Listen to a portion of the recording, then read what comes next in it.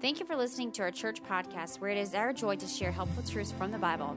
We pray this serves as one more tool to help develop leaders within our church and community who love and honor Jesus and reveal it by loving others. Most of the sermons will be preached by our founding pastor, John Cole.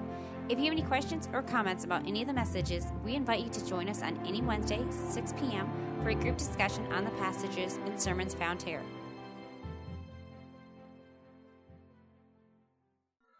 Amen. Last week we started this book of the Bible, Philippians, and we began chapter 1. And last week we took time to look at 2 verses and preached a little bit long for 2 verses, but I had some foundational matters I wanted to make sure that we were addressing as a church to help us understand important matters of how the church operates and works. Last week we looked at Paul and Timothy in the church of Philippi and how they were believers who found joy with one another in Jesus as they served him. Paul wrote this letter to the church in Philippi from a prison, likely in Rome. Some people argue different places. I believe it was there in Rome, and it was there while he was awaiting his trial.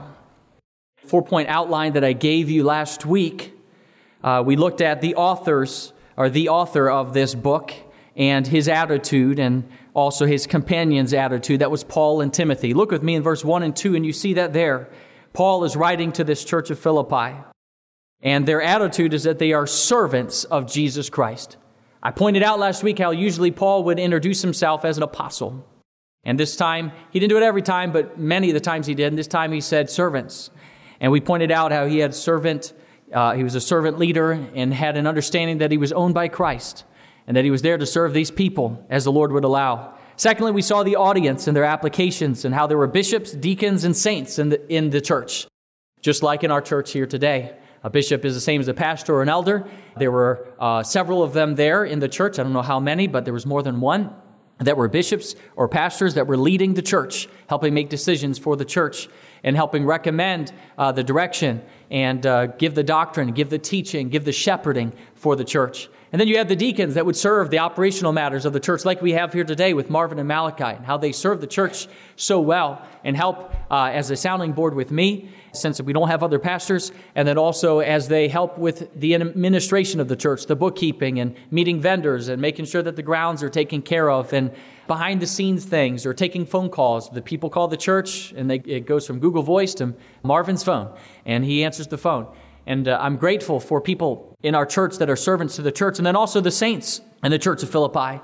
And those are just believers. They're holy people set apart by God, by the blood of Jesus Christ. And you and I are saints as well. And we looked at that on Sunday. We saw how a saint is not just, it's not some person that a people or a church classifies as a greater Christian than others, but rather a saint is someone who's saved by Jesus Christ. And then we also saw the area and its influence here in Philippi. Paul is writing to them about probably, I believe, 10 years after he had met them in Philippi. Paul met them because God gave him a vision of a man that was calling for him in Macedonia. That led Paul to change his direction and to go from where he was planning on going and going to Macedonia, which brought the gospel into Europe. And when he went there, he went to Philippi, and Philippi was a Roman colony, a kind of a copy of Rome, a little colony where veterans in the military there for Rome would settle down, and the people there would have a Roman citizenship. It had a great affluence. When Paul went there and first witnessed, from what we could tell, the only recordings we have is that it was women that he first went to who were worshiping by a riverside. And we believe that there weren't enough Jewish males to have a synagogue. And so they met together with them. It's possible that was true. It may not have been. But either way, Paul met them by the riverside and shared the gospel with them. And they came to Christ. Lydia was very influential in all of this. And eventually the church was established. Paul didn't get to stay very long with his company, those that were with him, Timothy and others. And he had to leave. But he came back a couple more times. And he spent time with them and affirmed them. And the church got organized. That was the people, that was the area. And then fourthly, last week we looked at the appeal that Paul gave to God for them and his affection. He asked God to give them grace and peace from God the Father and the Lord Jesus Christ. And that's where we spent all of our time last week, is looking at the 2 verses. And that was really the summary of last week. We asked ourselves this question: do we have attitudes of a servant of Christ? Do you and I, like Paul, have attitudes that say we are a servant of Christ? I am owned by Christ. Do we not only have those attitudes, but are we surrendered to help our church function as a body under Christ in whatever role is fit for us in our service? Paul spoke to these three groups in the church, the bishops and the deacons and the saints. But whatever role that God brings you into the church, are you willing to be a contributor and to be a part of that, to help this body function as a church like the church of Philippi? Paul was very full of joy about this church as he watched them function like a church body. Not every church can be like that.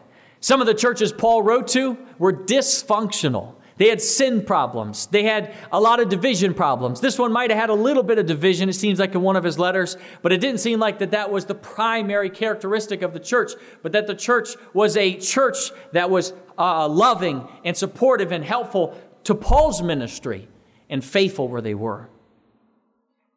We ask ourselves, do we find our identity in Christ? Is our identity found in Christ rather than where we were born or who's our parents or how much money we have or what's our education? Because remember, these people in Philippi were in an affluent area, but no more important than any other area. And while they were in that area, Paul reminds them, and we'll look at this later on in the message, that they are citizens of heaven, which trumps being a citizen of Philippi. And so these people are being reminded of having an identity in Jesus Christ, and you and I must ask ourselves, do we find our identity in Jesus Christ? We can often be tempted to find our identity in other things. You and I naturally seek significance. We find significance in our vocation. We want people to see our skills and our gifts and abilities, and we want, when we introduce ourselves, we want to introduce what we do and who we are and what's our significance. But the greatest significance is found in a humble servant that just says, I'm just a child of God. People will see your gifts and skills if you have them. People will see your character. They will learn of the depth of other areas of your life without you, as Proverbs teachers, having to tout them and share them. You don't have to share all those things. They're there. But I don't know about you, but sometimes I struggle with that. Finding our identity in Christ. I want to find my identity in Jesus Christ. Do we look for grace and peace in God our Father and in Christ? That was the last question we'd ask ourselves. Do we look for grace and peace in God our Father and Jesus Christ? Many times we're looking for grace and peace in other sources. And then we concluded with two statements. Let's have joy together in Jesus. And let's begin by finding joy in serving Jesus. This letter is written by a servant of Jesus who found great joy in serving Jesus. He found great joy in serving people that Jesus loved. And that really is where you and I will find joy as well. Joy is not found in happenings. That's where you get happiness. Joy is not found in things we consume. We need things. We need things to provide for our needs, but joy is not found there. Joy is found in an abiding, serving relationship with Jesus Christ and letting God do through us what He would not just do for me, but that God would work through me and bring the gospel to others, bring love to others, bring resources to others. A joy is found there. And Paul found that joy, and he wrote about it as he wrote to these people in Philippi, these believers. A few moments ago, we read several passages of Scripture here in Philippians 1. I want us to see those again, if you will, as we get into the message here. The first one we read, it began in verse 3, where Paul, writing to these believers in Philippi, in this Roman colony that had been saved, and probably about 10 years now, this church has been forming and developing and in existence, and it takes time to do so. He writes and says, I thank my God upon every remembrance of you. He's had about 10 years of remembrance with them. Always in every prayer of mine for you, all making requests with joy. He would say that he would be thanking God as he prayed for them, making requests for them with joy. And then notice he says, for your fellowship in the gospel from the first day until now. His thankfulness and his prayer was not just for them, but it was for their fellowship in the gospel.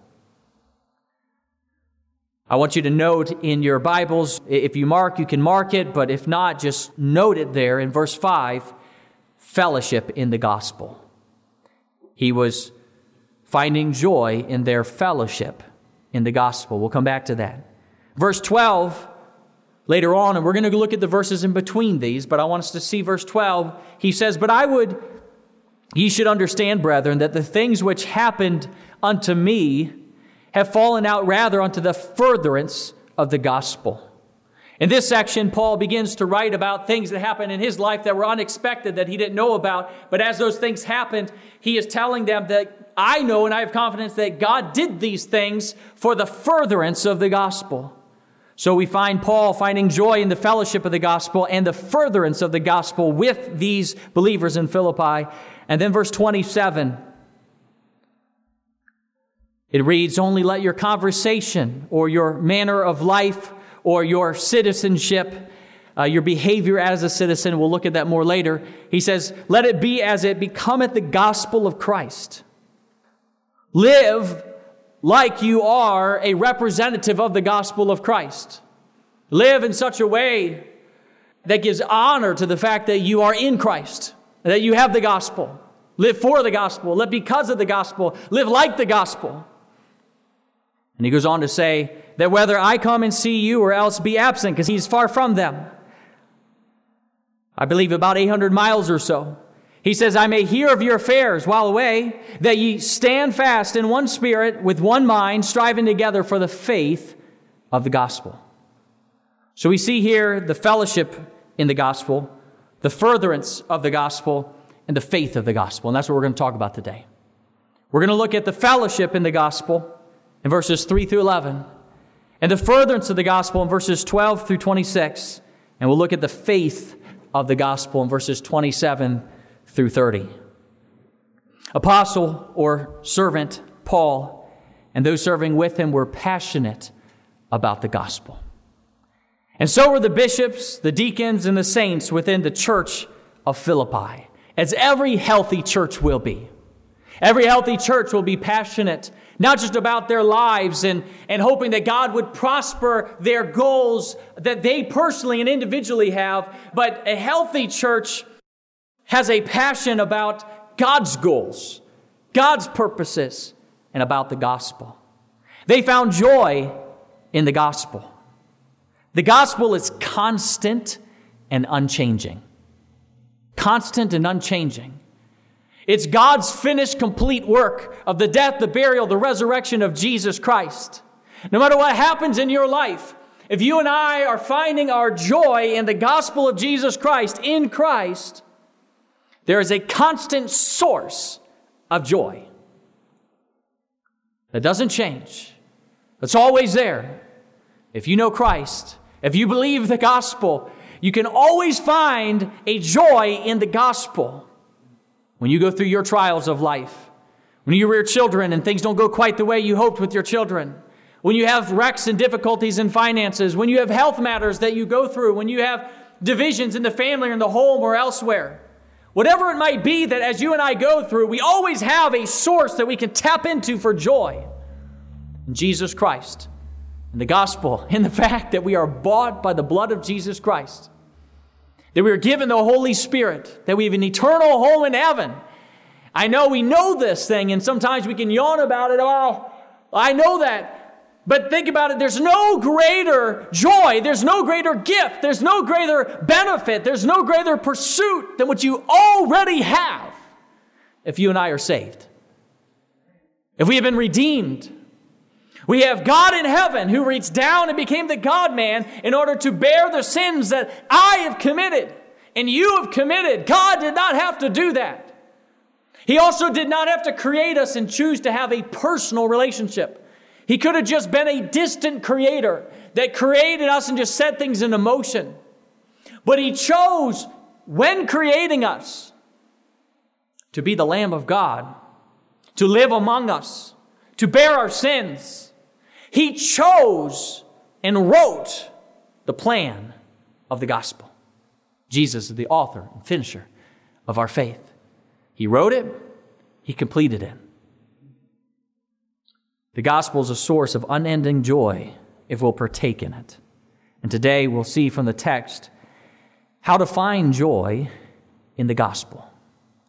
I want us to just have a quick word of prayer, and we're going to jump in to the rest of the message. Dear Heavenly Father, we love you. We pray for strength and ability to serve you and to preach your word faithfully. I pray that you would give grace and that Holy Spirit, you would work today. Help me not to get in the way of the message. May Jesus Christ be lifted up and glorified. Help our hearts to be attentive to what you have for us. We pray in Jesus' name. Amen. Many have heard of Billy Graham. It wasn't that long ago that he went to be with the Lord. He was always known for witnessing to not only great crowds, but where he would go. And I read a recent testimony of him that I found interesting. It was that one of the distinctives of his was he had an ability to find a way to fit the gospel message in all kinds of conversations. As much as possible, he would seek to fit a seed of the gospel in wherever he would talk. One said that if he was taking his clothes to the dry cleaner to get them clean, and he had to tell you about it, he would find some way to turn that communication about taking his clothes to the dry cleaner with the person that's helping him. Somehow he'd find a way to talk about the gospel while he's talking with them. I heard it said that he did something unusual whenever he would go and prepare to speak before like a TV broadcast or a radio broadcast. You always have to do a sound check. And usually when someone would do a sound check, the people that would typically talk on their CEOs and celebrities and such, when they would speak, they would count numbers, or they would go through the alphabet, or they would talk about what they had for breakfast that morning, something like that. But whenever Billy Graham did his mic check, he would start to quote John 3:16.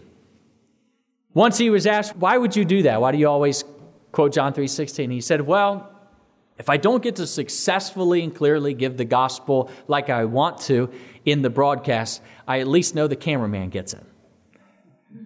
And I thought that was a wonderful, and he was a wonderful testimony to many of having a passion to getting the gospel to many.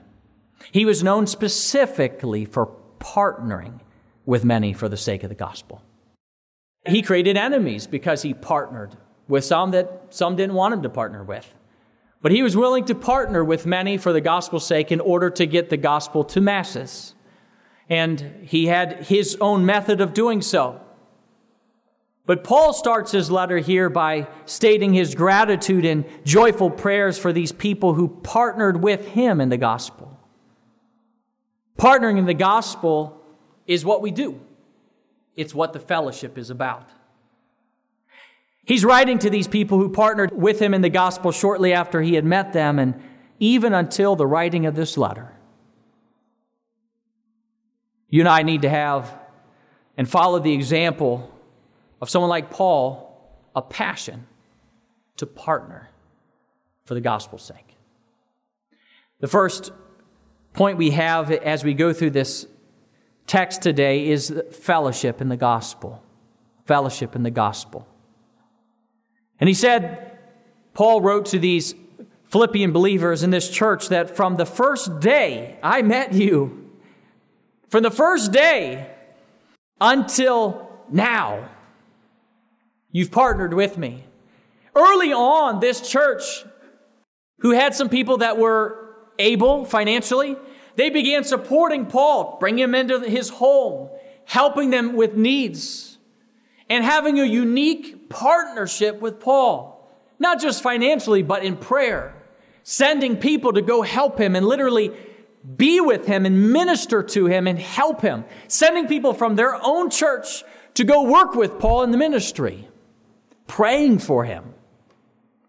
They had a fellowship. That word fellowship is the Greek word koinonia, which is fellowship, participation, and partnering. I want you to notice with me how Paul describes their partnership, their fellowship in the gospel. Again, this fellowship is not talking about just sitting around and eating a meal together, though that is a part of it. It is a pulling together on the same rope, going the same direction for sake of the gospel, saying, we are all in this together. Church and the ministry is a partnership that calls for expressed thanksgiving. And he gives that in verse 3. Look there with me where it says, I thank my God upon every remembrance of you. I think we ought to be encouraged by Paul's example to not only partner with people, but as we partner, express gratitude. As we partner together, it's so helpful when you pull to say to the next person, thanks for pulling with me. It's so helpful when someone else is doing a role in the church to say thank you for what you're doing. It's so good for my spirit and soul when I see someone else that's laboring in the gospel with me to say to God, without them knowing, like Paul did, he thanked God upon every remembrance of them. To go to God and say, God, thank you for my brother and sister in Christ. Gratitude is vital for a healthy church that pulls together in the same direction. When people feel like that they're pulling, but no one else is pulling with them, or no one really appreciates the pulling, it just makes it harder to keep pulling. And Paul knew the importance of thankfulness. Thankfulness to God about others, and thankfulness to others about them. I want to encourage you, and I am encouraged as I read this, to not just be thankful for people, but make sure they know I'm thankful. So I don't want to be, some people say, I don't want to be a kiss up. I don't want to say these things and look like I'm kissing. Hey, listen, that is an over concern. People are overly concerned with that. Just express thankfulness to one another. No one else in the church, if you go to them and thank them for how they're involved, if they help with something, no one's going to say, what are you trying to do? Unless you do it like you seem shady or something, they're not going to be like, grab my wallet. What are you trying to do? Trying to take something from me? For the most part, people are genuinely going to appreciate it. They had a thankful fellowship, Paul and the Philippian church. They also had a prayerful fellowship. In verse 4, notice with me, he said, always in every prayer of mine for you all, making request with joy. Hey, may we grow in our diligent practice of praying specifically for one another, praying for each other. There was a fellowship in prayer. And the beautiful thing about fellowshipping with people in prayer is you don't even have to be together. You can be working, you can be driving, you could be in your house somewhere, laying down before God praying, or you could be out on a pathway somewhere or along the beach, and you could be walking and talking with God, and you can be laboring in fellowship of the gospel through prayer with other believers right in our church. Laboring and saying, God, please help my brother, help my sister remain faithful in their faith.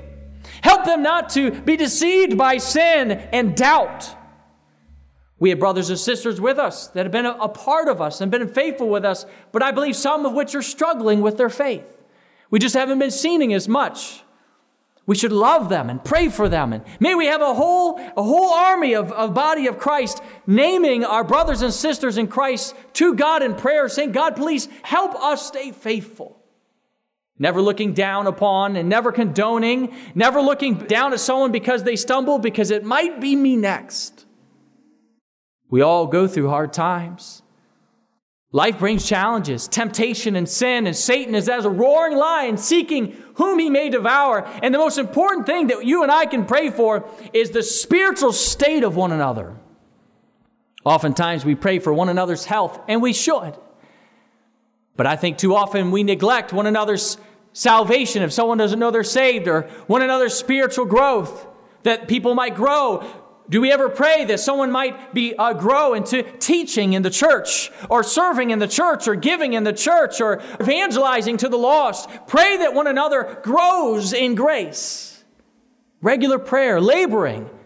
Those that might have more time, if someone is retired and you have a little more time to pray, take some of that time to handwrite a list of people in the church and get their name and sit down and start writing out some prayers to God and saying, God, please help so-and-so. You say, I don't know their names, then learn each other's names. Go shake someone's hand after church and get their name and go add it to that list and write it down. And if you're not retired, do as much of that as you can as well. If you have extra time, though, use it and labor in prayer. If you're busy, write a list and put it in your car. And when you're driving, pray for them, or put it where you're shaving in the morning, or ladies brushing your teeth, okay? But be prepared to pray for one another.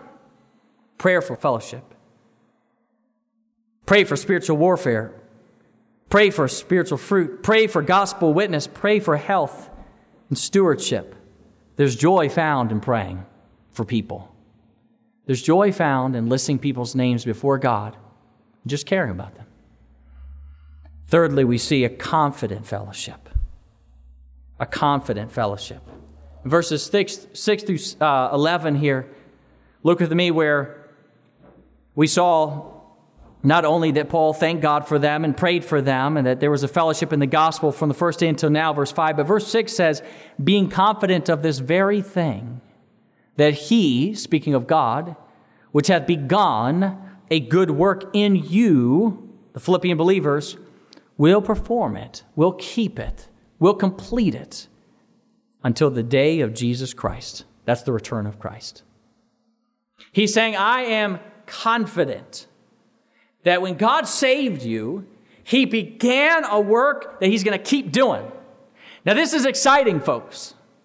God's salvation is not just a one and done. You got saved sometime in your life or you trusted Christ as your Savior, and God's done. He paid the full price on the cross. And when I respond to the gospel with repentance and faith towards God, believing on Christ, turning from self, trusting in Christ, and God justifies me and calls me His own, He not only justifies me and redeems me, but He begins a process of making me more like Jesus. He's sanctifying me. He's making me like Jesus until I am glorified before God and I lose this robe of flesh and I lose my sin nature and I am in His presence and no longer battle sin. Paul later on talks about how he wishes he could just go on and experience that now. But he wants to remain faithful to what God wants. Paul was confident, and I am confident, and we ought to be confident that when God has saved you, when you responded to the gospel and trusted Christ as your Savior, that God is working in you. And it is God directly working in you. He's working in your heart. He uses different means. Some of the means He uses is the preaching of the Scriptures. As the Scriptures preach, and you hear a word of God, and it pricks, it starts to feed your soul, and you feel it down deep inside, and it begins to feed your soul, and change the way you think, which changes the way you act, that changes the way you live, and then you start doing like we taught the hour before this. You start loving people that you didn't love before, and you don't know why. Why would you love someone who is unlovely, or who doesn't do anything for you? But when God begins to work in me and you, one of the greatest hallmarks of a believer is not just that they try to separate from everyone, but that they love everyone. A confident fellowship. Specifically, God is using Paul to write here about their salvation, their sanctification, their glorification, that they will be redeemed fully by God. And broadly here, I believe that you can consider broadly that Paul believed, I don't believe that the text is specifically referring to this, but that Paul believed that God would continue the work he is doing in the church there. That God would continue to do the work in the Philippian people as they're not only saved, but as they are a church. Friends, you and I can be confident that God will complete the work He is doing in you. He will. It's His work. Think about the day when you came to Christ, if you remember that day, that time. Think about the work God has been doing in you and how you're different today than what you were before. See the evidences of God changing your desires and your hearts as you follow Christ. He's going to keep doing that. Just remain faithful to Him. We see God's faithful work here in this confident fellowship. And then we also see in verse 7, in the beginning of it, Paul's loving heart. Paul's loving heart. In verse 7, it begins, Paul writes, even as it is meet for me to think this of you all, because I have you in my heart. Paul had these believers in his heart. He had an affectionate longing for them in Christ. Consider with me verse 8. Look with me there. Verse 8 says, for God is my record, how greatly I long after you all in the bowels of Jesus Christ. That's talking about in the affection of Jesus Christ. He said, I long after you. Now, why would you long for someone like that? You know, these people were a long ways away from Paul. But that's what happens when God saves us and changes us and begins using us. You start loving people and caring, and Paul had a loving heart for them. he was confident in God's faithful work. And notice with me also that they had a shared grace in verse 7 and the second part. Paul says, inasmuch as both in my bonds, so like his imprisonment, his bonds, and in the defense and confirmation of the gospel, ye are partakers of my grace. Gospel fellowship calls for sharing time, talents, treasures, to partner together in the same cause. Paul is talking about how possibly verse 7 is referring to when he was in bonds, when he was actually with them in Philippi.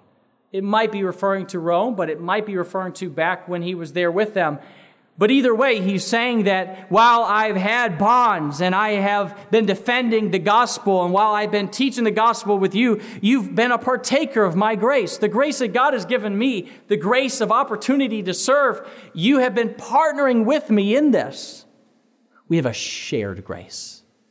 That's the confidence Paul had, a confident fellowship in God's faithful work, his own loving heart, knowing he loved them because God moved him to love them. They had a shared grace where they worked together. And then lastly with that, we see a spiritual growth in verses 9 through 11.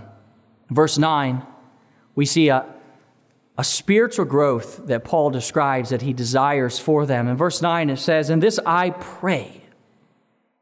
This is his prayer for the people.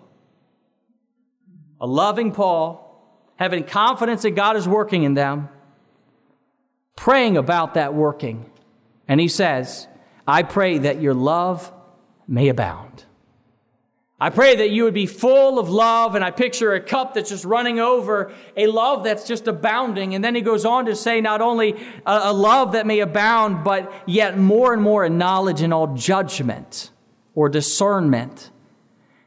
All three of these ingredients greatly complement each other. He's saying, I'm praying for you, and I'm praying that you would be full of love, and that your love would have knowledge, and that it would have discernment. If I just have a love, especially if it's more of an affectionate love, I might do something for someone that I love that's not good for them. But when I match knowledge to it and discernment and ability to understand, or wisdom, how to use knowledge or to understand God's word and to be able to discern between good, better, best, or even good and good, and I'm able to grow in that knowledge and grow in discernment, I'm able to love properly. Sometimes out of a motivation of love, parents hurt children.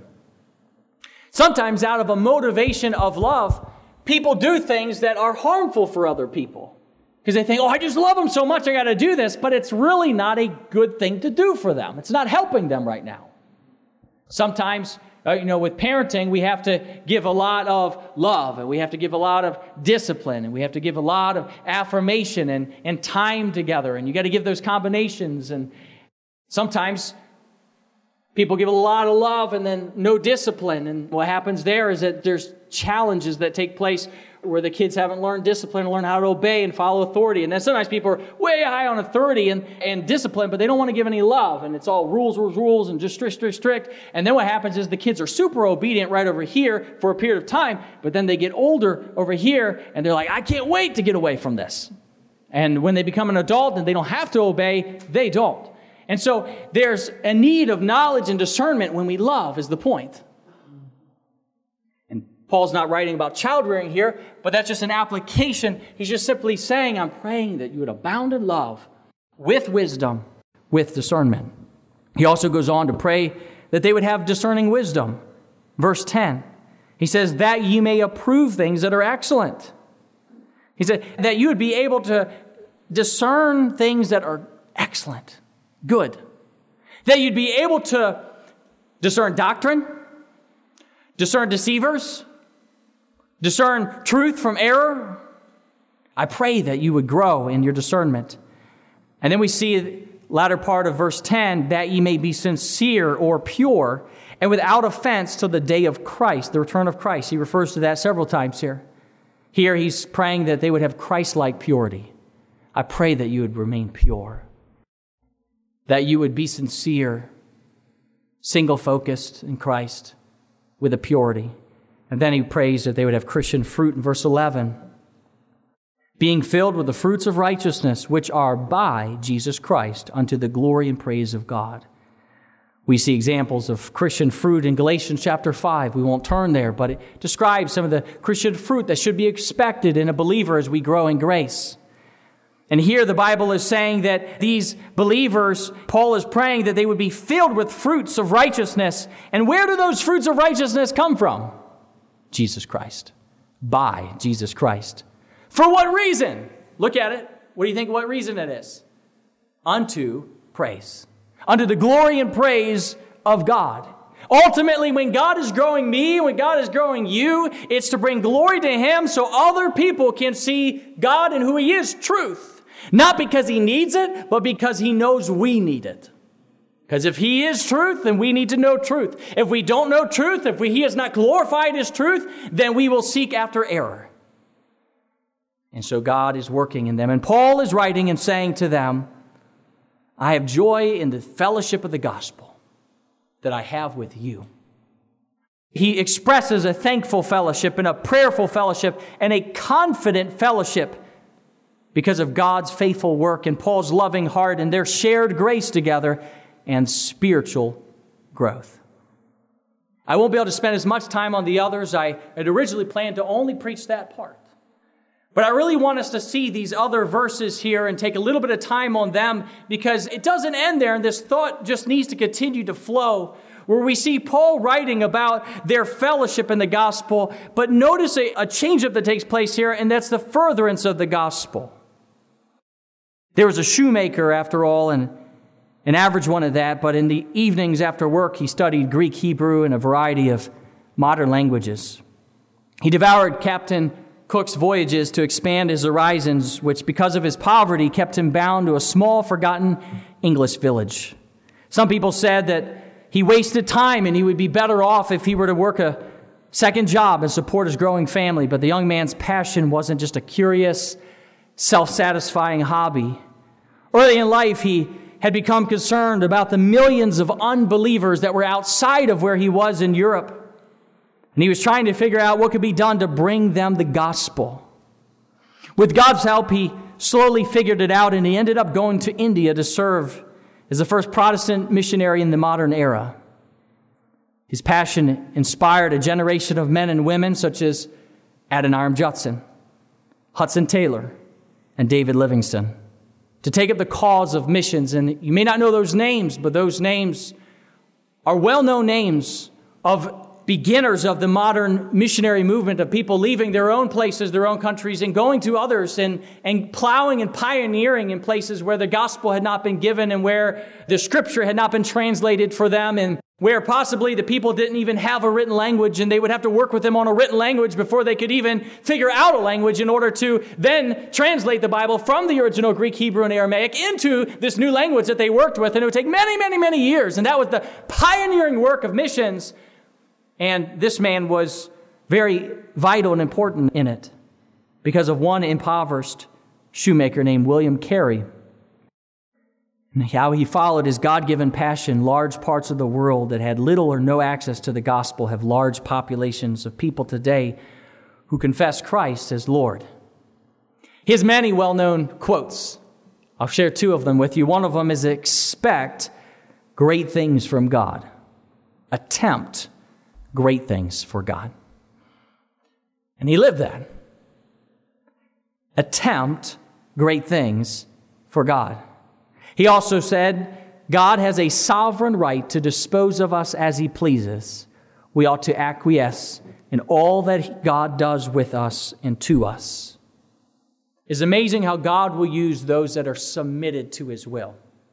Those that will not say, God needs me, I'm important, but rather would just say, God, if you'll use me, I would love to be used. There's no knowing how God could use each of you and this church and this community and me. There's no knowing exactly how God would do it if we will yield ourselves to Him and say, God, I am yours. There's no ceiling on it. Nobody knows but God on what He can do with you and what He could do with me if we'll just yield ourselves to Him and say, God, I am yours. Use me how you please. But it's a scary thing to do, because saying I am yours means that He's in control. And things might not go exactly how you expect. But there's no better place to be than in the will of God. Paul is about to recall how God threw him some curveballs, which changed up Paul's plans, but furthered God's plans. So we see here in verse 12, Paul's providential happenings. Paul's providential happenings. Notice with me in verse 12, Paul writes, "But I would you should understand, brethren, that the things which happened unto me have fallen out rather unto the furtherance of the gospel." Paul had not expected to be called to Macedonia or to Philippi, but also he did not expect to be a prisoner in Rome. As Paul wrote down this is 10 years, from then, as he wrote out his 10-year plan, he didn't say, okay, I'm going to go to Macedonia, I'm going to go to Philippi, I'm going to go to all these other places, and then after that, I'm going to go be a prisoner in Rome. It wasn't what he wrote. God gave him some curveballs, and he went with them, and he's talking about them right here. And just as the church in Philippi needed to rejoice in the providence of God to bring Paul to them, they needed to rejoice and trust in the sovereignty of God to direct Paul to other places, including this Roman imprisonment. God uses Paul's imprisonment to bring the gospel to Rome and its leaders, as well as to give Paul a place to write some of his epistles. It's amazing how God worked here. Paul wanted to go to Rome, and he wanted to share the gospel with people here, and God brings him in a nice, safe passageway. And if you recall when we preached in the book of Acts, he had a whole entourage of people that were keeping him safe on his way to Rome, as he had Jewish rulers who were trying to kill him. And he went on from one place to the next, and eventually found his way to Rome. And there in Rome, he had a couple years. Eventually, he got his own hired house. Probably a large house where he was a prisoner. He would likely have a chain on his arm and possibly on his foot, one or the other, and he would be chained to a guard, always having a guard with him all the time. Can you imagine what that would be like? But he had a larger house that he was in. He was respected as a prisoner through time. And he was able to use that house as a place to share the gospel. People would come and gather with him as he would teach. He was able to witness to guards that were chained to him. And when he taught other people instead of the guards had to hear. And then he had time to write. And he had time to write letters, and God in his wisdom gave Paul a plan that Paul did not expect. And Paul is saying here, verse 12, I would you should understand. He said, it's my desire that you would understand this. That, brethren, the things which happened unto me, they've fallen out rather unto the furtherance of the gospel. God had a plan in it. It was God's plan, not my plan. And this plan that God did furthered the gospel. We also see his inspirational testimony. Paul's bonds inspired other people to more boldly preach the gospel. Look with me here in verse 13 through 14. Paul writes, so that my bonds in Christ are manifest. That means they're displayed, they're shown forth, they're manifest in all the palace and in all other places. And many of the brethren in the Lord waxing confident. That means growing confident. Okay, we don't say that too much now, but he's saying they're waxing confident, growing confident by my bonds. And because of that, notice it says, they are much more bold to speak the word without fear.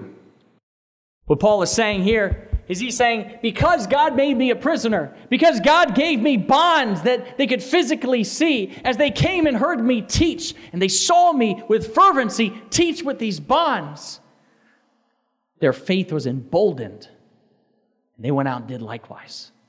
They said, if Paul can be faithful with bonds, I can be faithful without them. And if Paul can endure bonds, then if God gives me bonds, I can endure them too.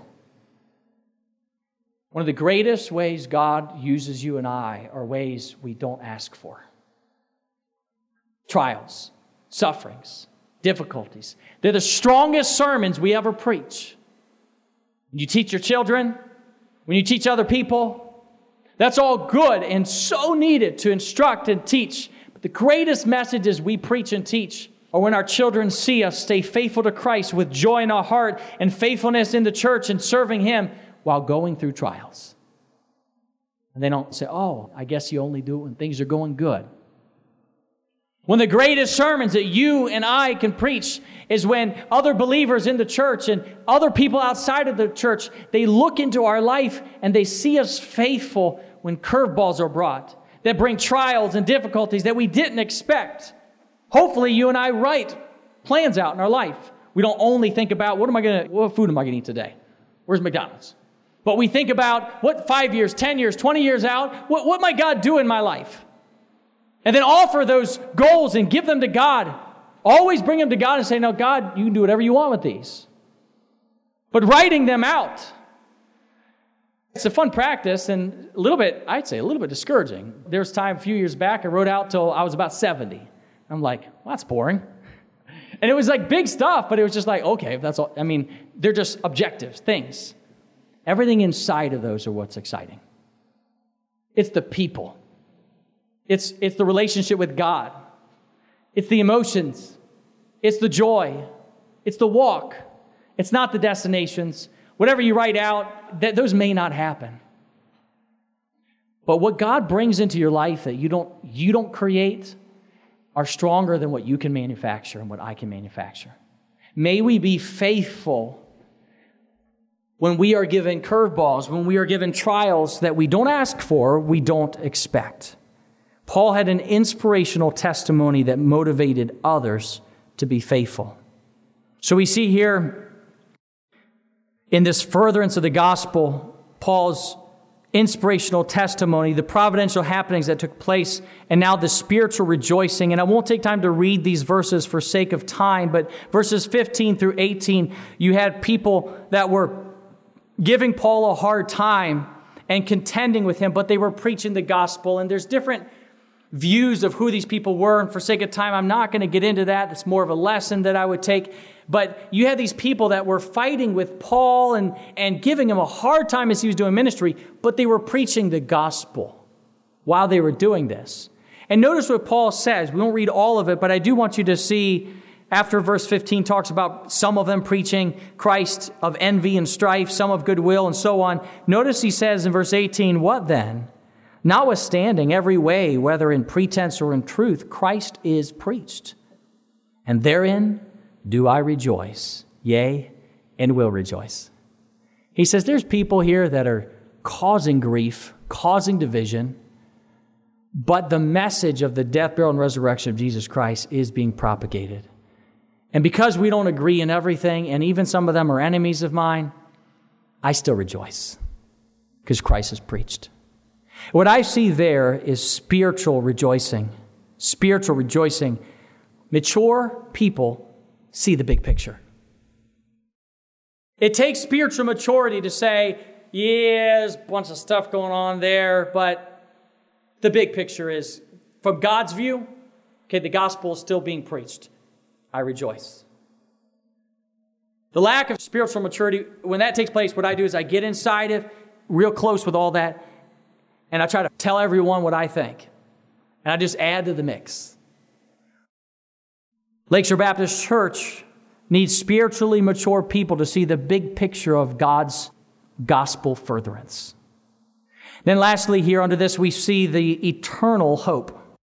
The eternal hope. In verse 18, Paul talks about an eternal hope he had that guided his temporal hopes. Look with me in verse 18, if you will, please. The latter part of it. He says, whether in pretense or in truth, Christ is preached, and therein do I rejoice, and yea, will rejoice, for I know that this shall turn to my salvation through your prayer and the supply of the Spirit of Jesus Christ. So you say, oh, okay, so he's saying, I know I'm going to get out of these bonds. I know I'm not going to be a prisoner anymore. That's not what he's saying. That kind of message would be given by some that would be pushing a prosperity gospel kind of message that says, if you're faithful to God, God will take the shackles off and He will remove your debt and just speak it out of your life and it'll go out of your life. But that's not Bible. What we see here in Paul's attitude is Bible here. Notice what he says. He says, I know that this shall turn to my salvation. But his view of salvation was a lot broader than his bonds. Verse 20, according to my earnest expectation and hope, my deep expectation and hope, my belief with expectation, he says, that in nothing I shall be ashamed. I'm not going to be ashamed in my hope, he's saying. I'm not going to be ashamed in my trusting in God's salvation, but that with all boldness, as always, so now also Christ shall be magnified in my body, whether it be by life or by death. The salvation Paul is talking about here is ultimately that God is redeeming Paul, that God has saved Paul, and that Paul would be with him in eternity. And that he might bring him through a liberty from bondage to that salvation, or he might bring him in it and keep him in it. And he might die in execution, but either way, he says, I'm not ashamed. I know that I am saved. See, he believed in an eternal hope, not just a temporal hope. He said, if God brings me through bondage, if he brings me to an execution, if I lose my head, if I'm pulled apart, if I am crucified, if I'm dragged behind an animal, if I am stoned again, whatever happens to me, it's still God's salvation. Because he has saved me. He has bought me. And notice what he says in verse 21, for to me to live is Christ. That's the definition of his life. It is Christ. And to die is gain. He said, that's a wild perspective that you and I don't tend to have. To die is gain. What he's saying is, look, I've been beaten. I've been shipwrecked. I've been through many trials and difficulties. People have hurled stones and rocks at me. You know, to die would be a gain. My body aches. I preach the gospel and I have enemies. To live, it's Christ. I do it for him. To die, I'm with Christ. That's a gain. So he shares his assurance of salvation in verses 19 through 20, and then he shares his purpose of life in verse 21. His purpose is Christ. And then notice here he shares his struggle of life in verses 22 through 24. His struggle of life. 22 reads, but if I live in the flesh, this is the fruit of my labor, yet what I shall choose, I what not. He says, so if I stay alive in the flesh, okay, that I'm laboring, good, I get to have fruit, yet I don't really know which one I would choose, if I had to choose one. For I am in a strait betwixt two, having a desire to depart and to be with Christ, that's to die, and to just be with him, which is far better, he says. Now, we don't all feel that way, but Paul felt that way because of the difficulties he was going through. But then notice he says, nevertheless, to abide in the flesh is more needful for you. And then he expounds on it in the next two verses. And so Paul says, if I stay here, that'd be great. If I stay alive, if I'm able to continue writing epistles, if I am given liberty out of this imprisonment, I can come. It's more needful for you. But really, it's hard for me to decide which one I would choose if I could just choose. Because if I could just go be with the Lord in heaven, that would be better for me, Paul says. And we see here the struggle of life, especially as a Christian. One complexity to our Christian life, always remember, one complexity that the lost world, those that don't believe on Christ, don't have, is that you have a citizenship in heaven.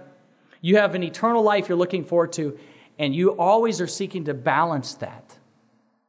Because you got to steward this life here, but you can't forget to set your affection on things above. You got to think about things that are eternal.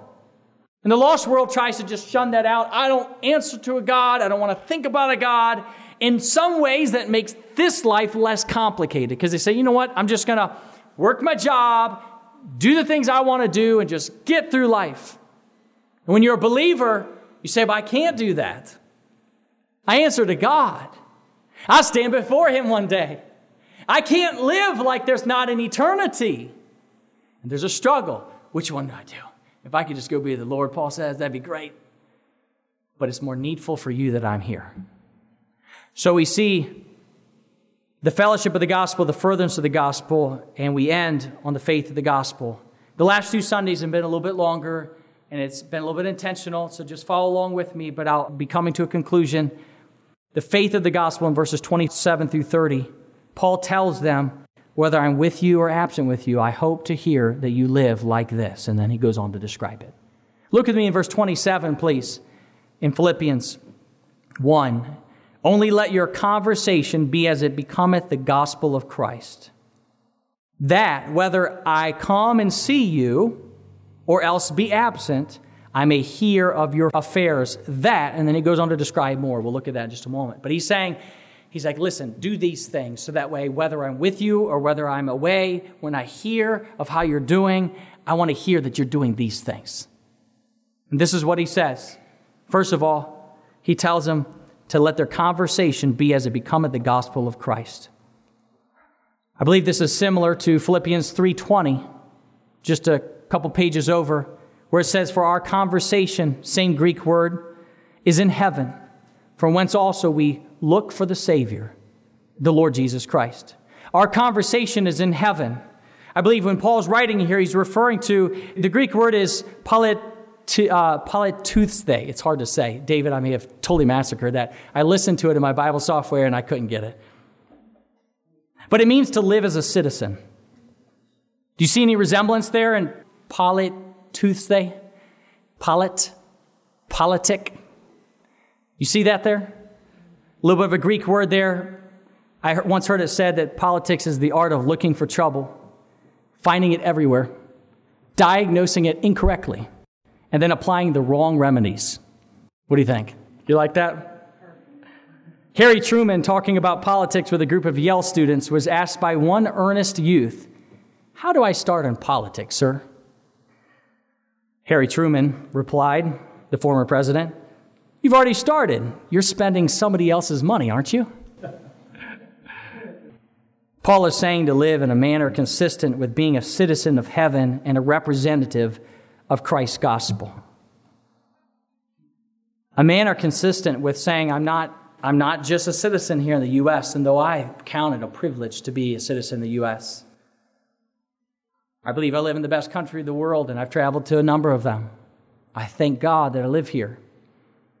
But my citizenship ultimately is with Christ in heaven, and it's a greater place, and there is a king. It is not a republic, a democratic republic. It is a kingdom under Christ. How good. How blessed. And Paul is saying to these people, I want to hear that you're living like you're an ambassador of Christ. Like you know that you're a citizen and you're in Philippi, but it's like you belong there in heaven, and you are here and you're an ambassador, you're a representative. Then he says this, and I'll say these quickly. Verse 27, he goes on to say that whether I come and see you or else be absent, I may hear of your affairs, that ye stand fast in one spirit. Paul says, I hope that I will hear that you have a unified stance that you'll stand strong. And then he says that you have a unified mind, that you stand fast in one spirit with one mind. A unified spirit, a unified mind. You're citizens of heaven. You belong to Christ. And then he says, I'll give you the words to be a synergetic team. He says, striving together for the faith of the gospel. The root Greek word there is synathleo. You have two pieces to that, syn, S-Y-N, where we get synergy, and athleo, where we get athletics. So you have a synergetic team, and he's saying striving together is not talking about fighting, okay? It's talking about like an athletic team which strive together for a common mission. He says, I hope to hear that that's what you're doing. Striving together. Working together. Running the race. And then he ends with a similar suffering. A similar suffering. Verse 28 goes on to say, and nothing terrified by your adversaries, because they had adversaries as well, which is to them an evident token of perdition, but to you of salvation and that of God. Notice in verse 29 and 30, for unto you it is given in the behalf of Christ not only to believe on him, but also to suffer for his sake, having the same affliction which he saw in me, and now here to be in me. Paul is saying, you're hearing me talk about suffering. I've got these bonds. And as you pull together as a team, as you're unified as a team, as you're unified in mind, as you're synergetic, also know that part of that laboring in the faith of the gospel is you will endure suffering like I endure suffering. Remember the founder of our faith, the one who purchased our redemption, Christ. He suffered.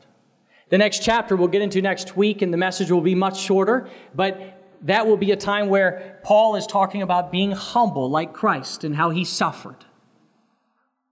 Christ suffered. He's about to go there. But Paul is saying, I have suffered, and you've heard I suffered. You be willing to suffer. Be willing to suffer together. And what is suffering? I don't know. For them, it was having enemies. But it is going through hard times and having some level of suffering and being willing to face attacks and friction and difficulty. But doing it for Christ's sake. When William Borden graduated from a Chicago high school in 1904, he was heir to the Borden dairy estate, which made him a millionaire. For his graduation present, his parents gave him a trip around the world. Don't hold your breath, kids. As the young man traveled through Asia, the Middle East, and Europe, he felt a growing burden for the world's hurting people. And finally, Borden wrote home to say, while he was away, I'm going to give my life to prepare for the mission field. At the same time, he wrote 2 words in the back of his Bible, no reserves. In his Bible was found no reserves. During his college years at Yale University, Borden became a pillar in the Christian community. One entry in his personal journal that defined the source of his spiritual strength simply said, say no to self and yes to Jesus every time. No to self, yes to Jesus every time. During his first semester at Yale, Borden started a small prayer group that mushroomed into a movement that spread across the campus at Yale.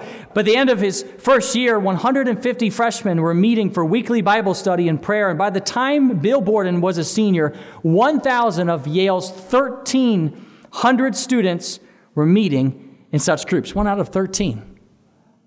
Borden met with the fellow Christians to make sure every student on campus heard the gospel, and often he ministered to the poor in the streets of New Haven. But his real passion was missions, going to a foreign land, as we described before. Once he narrowed his missionary call to the Kansu people in China, Borden never wavered. Upon graduation from Yale, Borden wrote 2 more words in the back of his Bible, no retreats. No retreats. He turned down several high-paying job offers and enrolled in seminary. After graduating, he went to Egypt to learn Arabic, to work with the Muslims in China. While in Egypt, Borden came down with spinal meningitis, and within a month, he was dead at age 25. Prior to his death, Borden wrote 2 more words in his Bible. Underneath the words, no reserves and no retreats, he wrote, no regrets. No regrets. In conclusion, we see here that Paul and the people of Philippi, these believers, found joy and fellowship in the gospel, a partnership in the gospel. They found joy in the furtherance of the gospel when God did the work and it wasn't theirs. They found joy in the faith of the gospel, and Paul prayed that they would continue to be faithful in their faith, that we might find joy in the gospel. How about you? Do you want to find joy in the gospel? Do you want to be faithful to what God has? You want to follow the admonitions that Paul gave and that the church received and followed? I do. And we're going to take just a few moments here and pray together during the time of invitation. And we're going to ask God to help us be faithful. Help us to follow Him. Let's bow our heads in prayer. Dear Heavenly Father, I pray that you would help us to be faithful. I pray that you would help us to find joy in the gospel, not just joy in our circumstances, not just joy in what we desire, but joy in what you have. We hope the message you just heard was helpful to you. It means a lot to us that you would join us for this podcast. For more information about our church and meeting times, visit lbcmiller.com or call us at 219-885-9303. We would love to hear from you.